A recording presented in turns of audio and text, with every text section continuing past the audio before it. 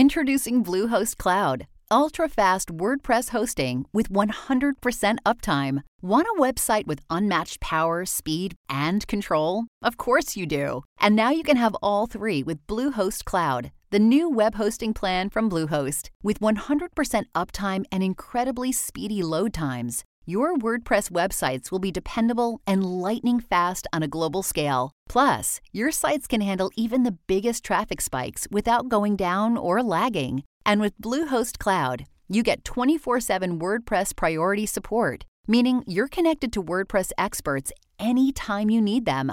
Not to mention, you automatically get daily backups and world-class security. So, what are you waiting for? Get Bluehost Cloud today by visiting Bluehost.com. That's Bluehost.com. This episode is brought to you by Lynda.com, the online learning platform with over 3,000 on-demand video courses to help you strengthen your business, technology, and creative skills. For a free 10-day trial, visit lynda.com/WWII. That's lynda.com/WWII.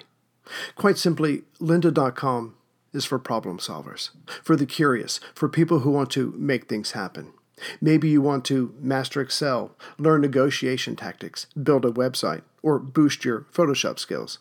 Either way, go to lynda.com and feed your curious mind. Some of the courses I would like to recommend are Excel 2013 Power Shortcuts, something you definitely need in this day and age, and Income Tax Fundamentals, something all of us in the U.S. are struggling with now. As for myself, I've been taking lynda.com's courses on web development, web design, WordPress, Photoshop, as well as all their app-related courses, because I'm coming out with an app for the World War II podcast. So you've all been warned. And what I love about it is you can go at your own pace. You can watch the videos over and over, and they do a really good job with their camera angles, the visuals, the audio's nice and clean, so you really do get a sense of what's going on. Again, you can watch it over and over again, like I certainly have. And for the Mrs. History of World War II podcast, she's been taking a lot of the video editing courses because she has decided to take all of her home family movies and just take them to a whole nother level and show them to everyone, whether they want to see them or not. But she's learning a lot and having a good time. And now that I'm doing this recording, I'm going to look on lynda.com and see if I can do anything about really loud birds outside my window while I'm recording.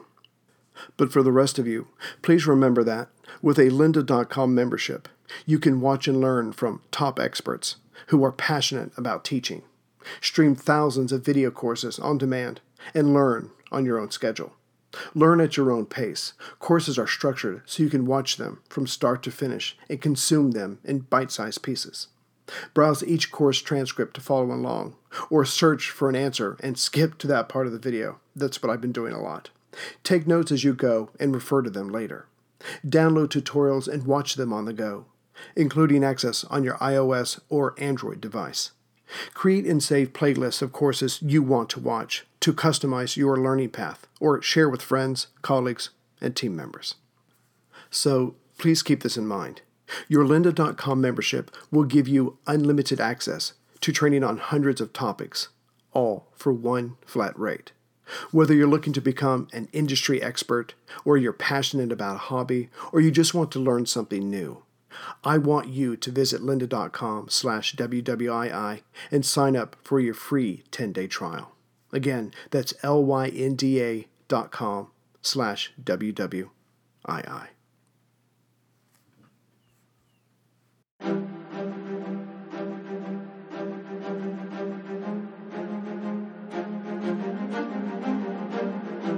Hello, and thank you for listening to The History of World War II podcast, episode 122, Crete, part 3. Last time, General Freiberg, the commanding officer of the Allied forces on Crete, believed the war over the island was as good as won.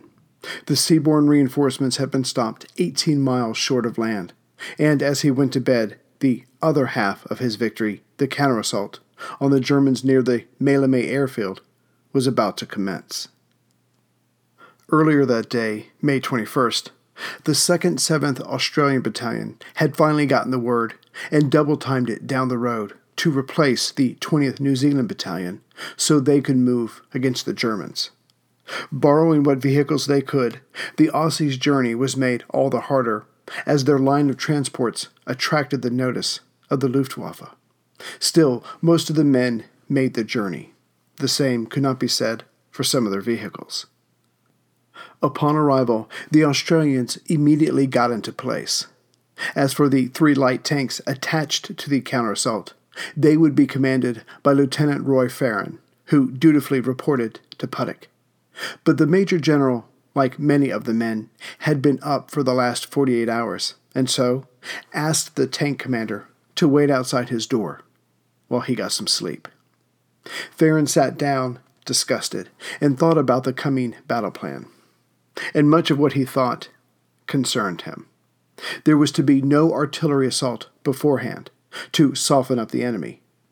He was to use 3 light tanks instead of the much heavier infantry tanks. But after asking around, he was told they had been lost the day before. Fair enough. But then he heard that the Germans had captured 2 Bofors guns. Exactly what a leader of light tanks did not want to hear. But his last thought, probably as the brigadier emerged from his slumber, was that orders were orders. The 2 men then finished off the details. The counterattack was to be launched at 0100 during the first hour of May 22nd. But as that time approached, Brigadier Hargest called headquarters twice to ask, did he really have to wait until the whole of the Australian replacements were in place? The answer each time was yes. The Germans may try to come at Kenia again by sea. Keep in mind, there hadn't been a first time. Only by 3 a.m. did the first 2 companies of the 20th Battalion, so relieved by the Aussies, show up at the starting point, west of the Plantaneous River. And at 3:30 a.m. did the assault finally commence. But then everyone involved quickly figured out that even if the fighting between here and the airfield was easy, and it wouldn't be, they would still end up engaging those Germans protecting the airstrip during daylight, when they would be supported by air power. But again, orders were orders. The 28th Battalion, moving along just below the coast road, made steady progress.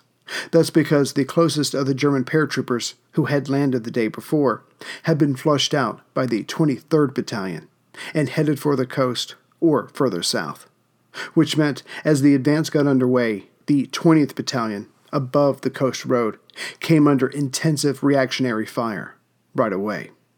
Vineyards and farmhouses seemed to be stuffed with German paratroops. The right wing immediately became bogged down. But Colonel Kippenberger didn't have time for this. There was a schedule to stick to. So frontal charges were ordered against the Germans. And it was during these attacks that Lieutenant Charles Upham won the first of his 2 Victoria Crosses. The Germans had been totally unprepared, having already shown a tendency not to engage at night, unless engaged. The New Zealanders rushed in. The Germans, some of them pantsless or bootless, grabbed their guns and returned fire.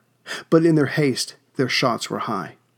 This gave men like Lieutenant Upham the chance to crawl or run under their fire, get in close, and lob grenades.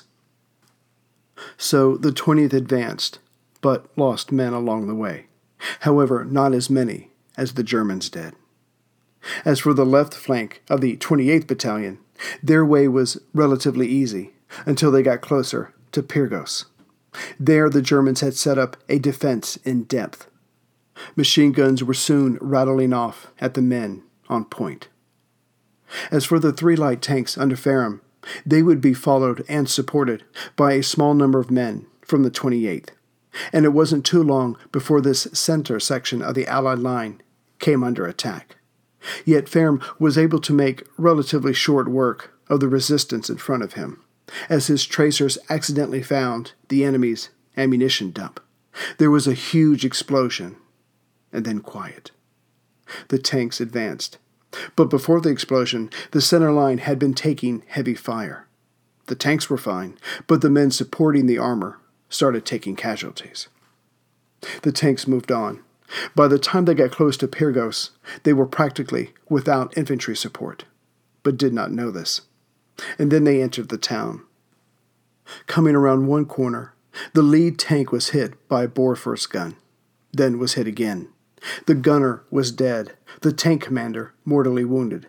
The driver had most of one foot removed, but still managed to operate the machine. He backed the tank away from enemy fire. Farron himself gave the wounded commander morphine as he was screaming from the pain. His pain subsided, but the man died soon after. By now, it was daylight, the result being the sky was now full of German aircraft, buzzing the men and trying to line up the two remaining tanks. Farron's tank was targeted first. Bombs were landing all about him. He knew he would be dead soon if nothing changed. So he drove straight into a bamboo field for cover. Yet the strong plants immediately broke one of his wheels. Men were sent back a ways to get a wheel from the first tank with the now dead crew. The wheels were switched, but by then a strafing gun caused the bamboo to catch fire. The tank survived this, mostly, but was now, again, out in the open. Farron knew his damaged tank would not survive the rest of the way, and leaving one tank to anchor the center would be suicide. So the tanks were ordered back, but not the men. Back in Pyrgos, A and C Company of the 20th Battalion were finding that house-to-house fighting was a losing game without tank support, and the Germans were toying with them. As some Germans were stationed in the houses or buildings, others were following along with the battle along the rooftops, dropping grenades on the New Zealanders, who were so focused on what was behind the next door or the next wall, they couldn't see what was happening. Hoping to keep the advance alive, some of the men from the 28th, further south, swung around Pyrgos and made for the base of Hill 107. But then they were bogged down by intensive defensive fire. Both sides charged at each other, rifles flashing, bayonets glistening. It was war at its ugliest and bravest. No tactics, no subterfuge, just a surging desire to kill. But the 28th was checked. Then came the strafing from the air and the shells from the airbase. Spent and dying or wounded in quick succession, their advance was done. The only unit to match the 28th's success, as in making it this far west, was D Company of the 20th Battalion. They were the most northern unit, practically running along the beach. Though taking losses, D Company made it to the northeast corner of the airfield. But once they started firing directly at the planes, they and the Germans realized the attackers had nothing to hide behind besides tall bamboo. Fortunately, B Company soon showed up at the airfield, just in time to get caught in the crossfire of the strafing of German fighters, Ramsk's machine guns on the airfield, and larger guns from Hill 107. This advance, too, ground to a halt. For the next hour, no new ground was taken, but the wounded were certainly increasing. Clearly, something had to give if the counterattack was to have any chance of success. With this in mind, Colonel Dittmer of the 28th Battalion radioed Colonel Leckie and Lieutenant Colonel Andrew, asking for help from the 23rd Battalion and the 22nd Battalion, respectively. But these two men, by this point, were of one mind, that they, the collective they, had done all they could. No, it was time to consolidate, which makes no sense in the middle of a counterattack to clean up what they had and allow the Germans to continue to fly in reinforcements at their own undisturbed pace. The men all along the front were told to stand firm, not to advance any further, as if that was possible, with no tank support or reinforcements. But it was soon in doubt if even this was going to work, as 3 fresh companies from the German 85th Mountain Regiment's 2nd Battalion was thrown into the mix. Now, throughout the early morning counterattack, German planes continued to land and unload reinforcements and supplies. Meanwhile, the 9 Italian guns captured in North Africa continued to fire on them. The Germans were taking a heavy toll, but winning the numbers game. In fact, one squadron had lost 37 aircraft, confirmed by a German message picked up by Ultra. Still, as the day went by, there were more Germans on the island than before. And here is where the story of Operation Mercury leaves reality and heads straight for Neverland. By late morning, reports were being sent back to Brigadier Hargest, who reported to his superiors that many aircraft were landing at Maleme, and men were seen rushing to them. Or, in his words, amazingly, quote, "It appears as though the enemy might be preparing evacuation," unquote. But the truth was, the men rushing to the plane were not getting on board, but unloading ammo, food, and medicine. Within a few hours, the truth made itself plain, even to Hargest. His spirits fell, and he reported that his men were too exhausted for any more action that day. Yet one can't help but think his emotional state and his view of his own men were somehow linked. Not until 5 p.m. that day of May 22nd was Freiberg told that the counterattack had failed. The general, probably glancing out to sea, suddenly realized either he had been wrong about the seaborne attack, or, more likely, was tricked. But either way, the only threat now were those Germans to his west. They had to be removed. So he then ordered another counterattack. This one was to be carried out by 2 fresh battalions, this time from the 4th Brigade, the 2nd 8th Australian, and the 18th New Zealand battalions. But this order, in the next few hours, would come to nothing. In fact, it would not only be reversed, but the still fresh troops of the 5th Brigade and those that were still just east of the Maleme airfield, that is, D Company of the 20th Battalion of the 5th Brigade, which had, without tank support, brushed the airfield's northeast corner that very morning, would be ordered back to the Plantaneous River. And this order effectively ended Freiberg's goal of pushing the Germans from the landing zone, and, to a larger degree, his defense of Crete. This podcast could not exist without the help of sponsors like Yahoo Finance. When it comes to your financial future, you think you've done it all. You've saved, you've researched, you've invested all that you can. Now, you need to take those investments to the next level by using what every financial great uses, Yahoo Finance. I've stressed this in my podcast about command and control, which is exactly what Yahoo Finance is. You can see all your investments and retirement accounts in one place. You can consolidate your views from multiple accounts into one hub and access the expert analysis you need to tend to your entire portfolio with confidence.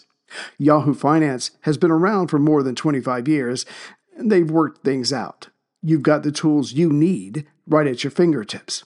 I open up my Yahoo Finance, and within seconds, I can see how my stocks and investments are doing. And basically, investing, it's all about growth. And in order to grow, you need to know what's going on. For comprehensive financial news and analysis, visit the brand behind every great investor, yahoofinance.com. The #1 financial destination, yahoofinance.com. That's yahoofinance.com. It would be more exact to say that when Major General Puddock met with Brigadier Hargest, the latter informed the former, in no uncertain terms, that the men of the 5th Brigade, already committed, were exhausted and unable to hold much longer what ground they had captured. Moreover, the fresh units of the 5th were not battle-worthy. Their morale had been lowered by the failed counterattack.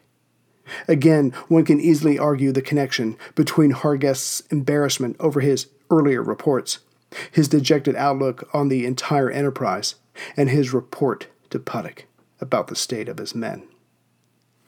All this meant that the 2 battalions of the 4th Brigade would be acting on their own in the upcoming counterattack, clearly a job beyond their means, given their numbers, but more importantly, beyond their means relative to the number of Germans now in the field, as of the day's latest landings.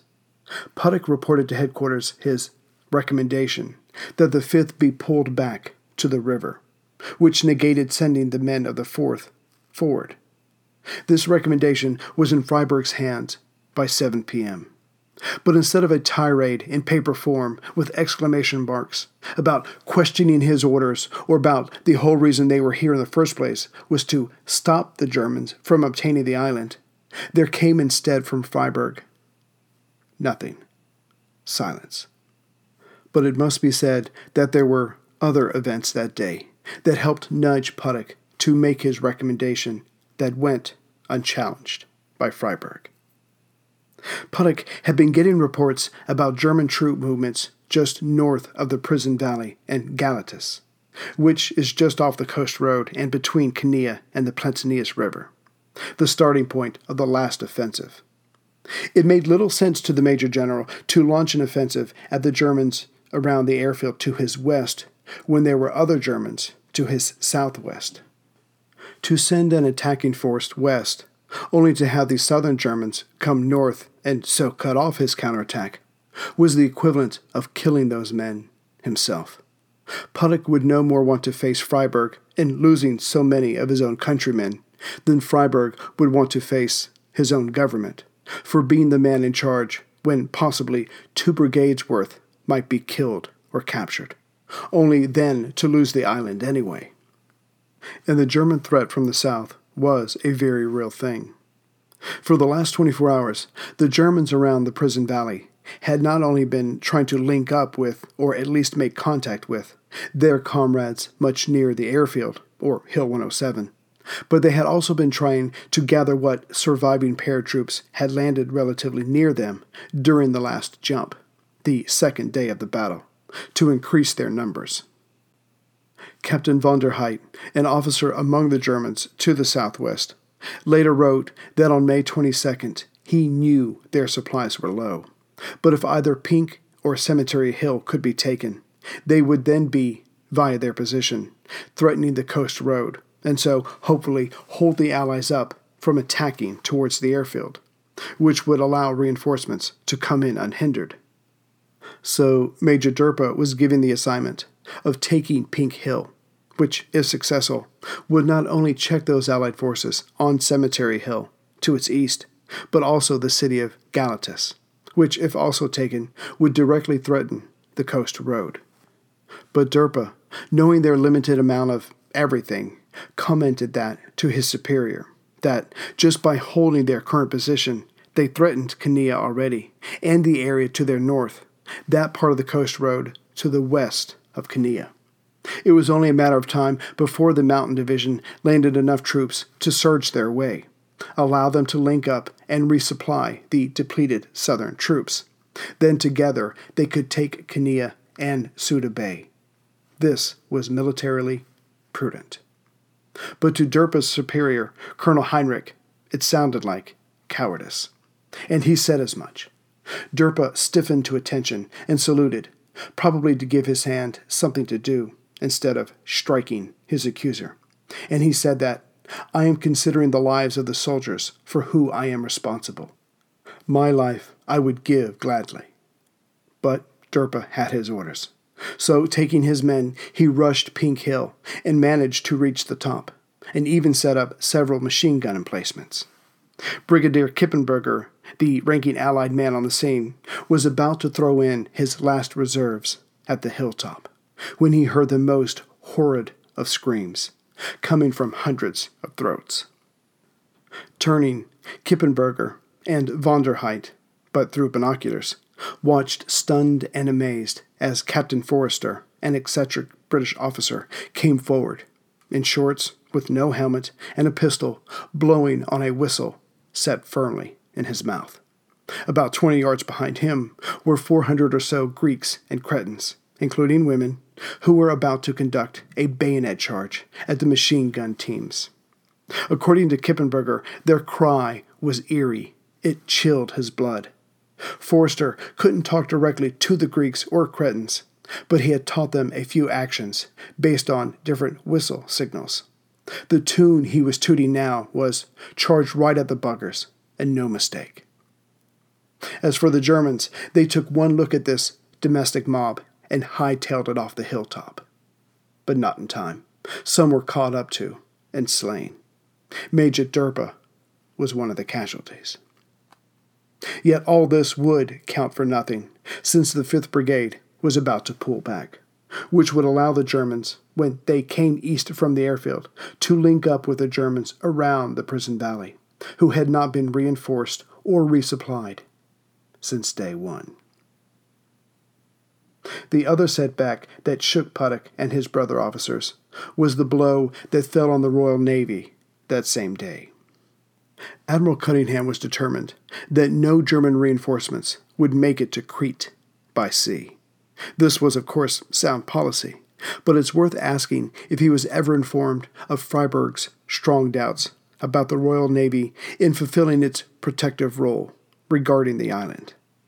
Either way, when the admiral was told a second flotilla of Kekis was en route to the island, having recently left the island of Milos, almost due north of Suda Bay, he sent in Force C, led by Rear Admiral King, to stop them. King took his 3 cruisers and 4 destroyers and first headed to Heraklion, in case the Germans were headed there, but then, not seeing any enemy vessels, turned northwest and made for Milos to catch the flotilla en route. Around 8:30 a.m. that morning, a single Keki was spotted and sunk by the Australian cruiser Perth. German aircraft were overhead, but as the cruiser came in closer to its intended victim, the pilots above dared not bomb near their own men. However, that was no longer a concern after the smaller naval vessel, loaded down with German troops, disappeared. Instead, the Ju-88s went after the cruiser HMS Naiad, and only then went after Perth. Both ships dodged the bombs as best they could and continued toward Milos.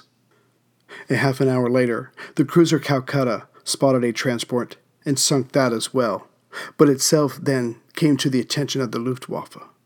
The ships under King moved on, coming ever closer to Milos. When they were about 25 miles away, the Italian escort Sagittario was spotted leading a small pack of Kekis. But once the transport ships spotted the British ships coming upon them, the smaller ships turned to make good their escape as the Sagittario laid down smoke. Meanwhile, the German bombers overhead continued their assault on the attacking ships. King then had to make the call. Did he attack the troop canoes and deal with the planes as best he could, or did he turn and save his force for another day? After all, the Kekis were turning away from Crete. That part of his mission was accomplished, and his ships were already running low on anti-aircraft fire, having engaged the planes since morning. King decided to pull away. Cunningham, when he was later informed of this, stormed that the safest place to be was among the Kikes, but that didn't answer the question what to do once they were all sunk, or otherwise, why stay in the area at all. Not that King's decision suddenly removed his ships from the area, nor did away with the German aircraft overhead. Naiad was damaged, and the cruiser Carlisle suffered a direct hit. But the fleet continued on with its withdrawal, its speed determined by the slowest ship. So too did the attacks from above continue. Almost 4 hours later, King's ships were met by Rear Admiral Rawlings of Force A1. What's more, the battleships Warspite and Valiant were en route as well, coming from the Kythera Channel to the west. The idea was for the battleships to offer themselves up as targets too tempting for the bombers to ignore. The plan worked, and soon the battleships were taking the brunt of German air power. By now, there were just over 300 German aircraft in the area.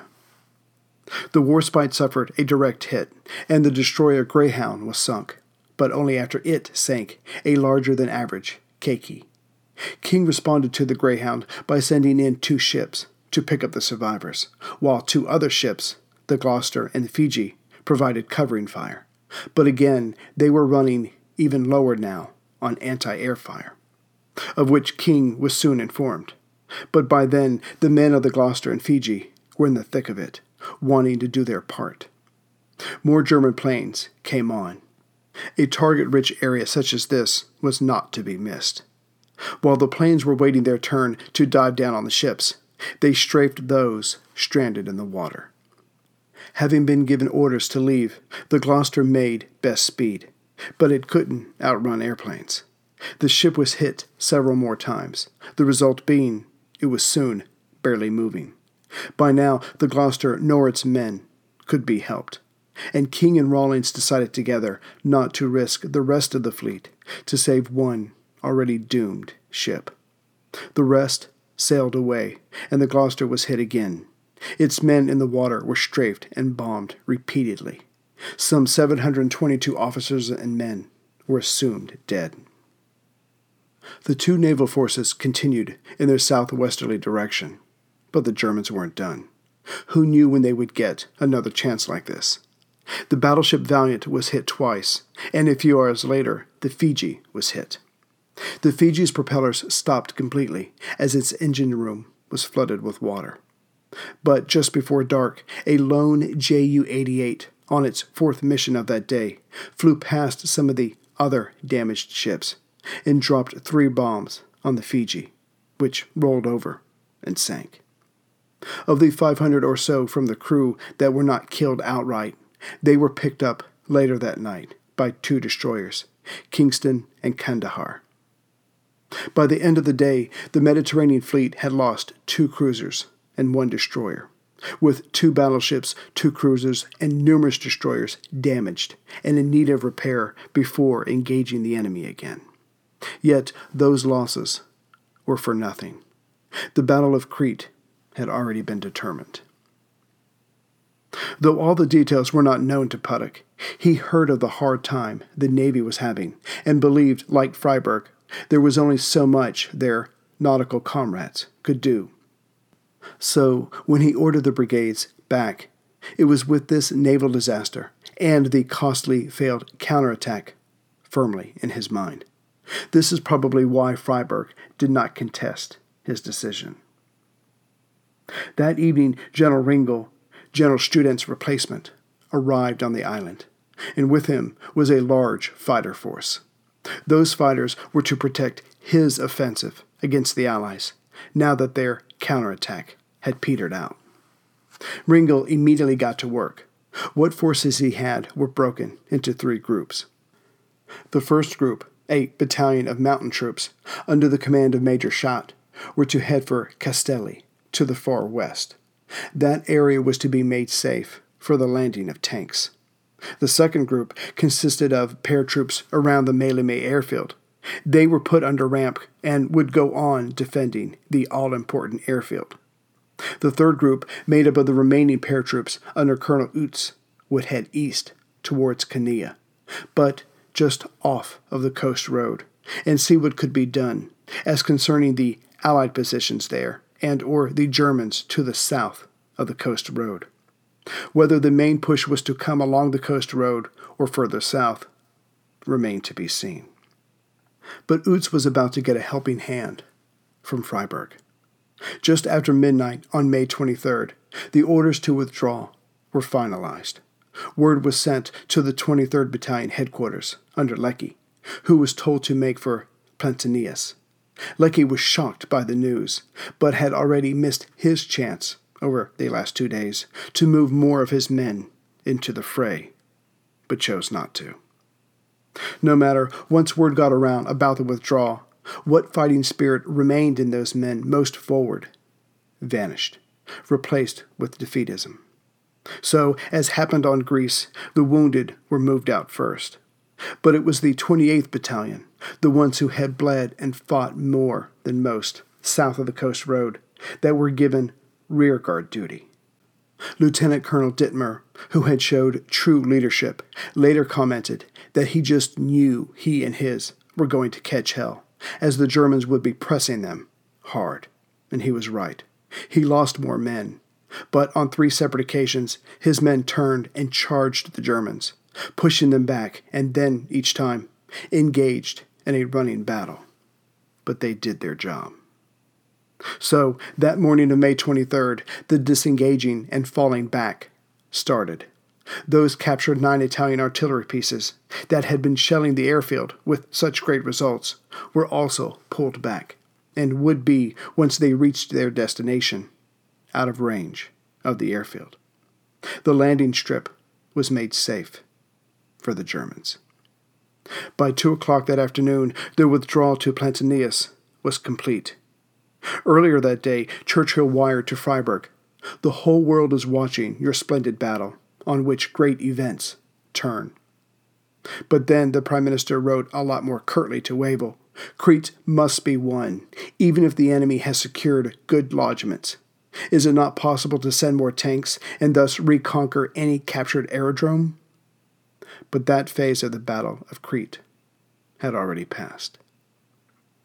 All that Freiburg, and thus the Allies, could hope for would be to stretch out their defeat, try to control what form it took, lasting, holding out until Germany attacked Russia, if what they had gleaned from Ultra was true. Epilogue. The Gloucester was assumed lost with all hands, yet about 500 men were picked up by the Italians and Germans. They were now POWs. As for the ship's captain, his body washed up on shore at Mersa Matruh 4 weeks later. One of the lifeboats from the vessel Greyhound held 20 men. One man among them spotted a German plane coming down at them, so jumped overboard. When he resurfaced, everyone else was dead. Greetings, everyone, from Central Virginia. So I just want to say hi and thank some people for their donations to me. And then at the end of this, I have some really good news for everyone. So first of all, I'd like to say hello to my latest members, Michael P. from New York, New York, Bill P. from California, who also listens to the Caesar podcast. And I think he's from Yorba Linda, California, who wants to be called Maximus Californicus. So good for you, Bill. Mark L. from Little Chute, Wisconsin. Daniel A. from Presto, UK. I hope I said that right. Daryl W. from Lakeville, Minnesota. And Jeff C. As far as donations, I'd like to thank Richard W. from Wildomar, California. And for my mug purchasers, I'd like to thank Ashley H. from Sugar Hill, Georgia, who not only bought mugs before, but also bought another Churchill mug and an FDR mug. And I have to share this one last story with you. There's this lovely lady named Shannon in Toronto, California. She bought a Churchill mug for her husband, John. He, after not too long, broke it, I'm sure accidentally. Then she bought him another one. Alas, he just recently broke that, so now she's ordering another one from me. So if no one else orders a mug in this entire world, I have a huge supply just ready for John to go in his probably klutzy fingers. I hope he's not a surgeon. So Shannon and John, thank you very much. And I just want to let you all know that the next episode, the next regular episode, will be out in 3 days. So I'll see you again on the 18th. Take care, everyone.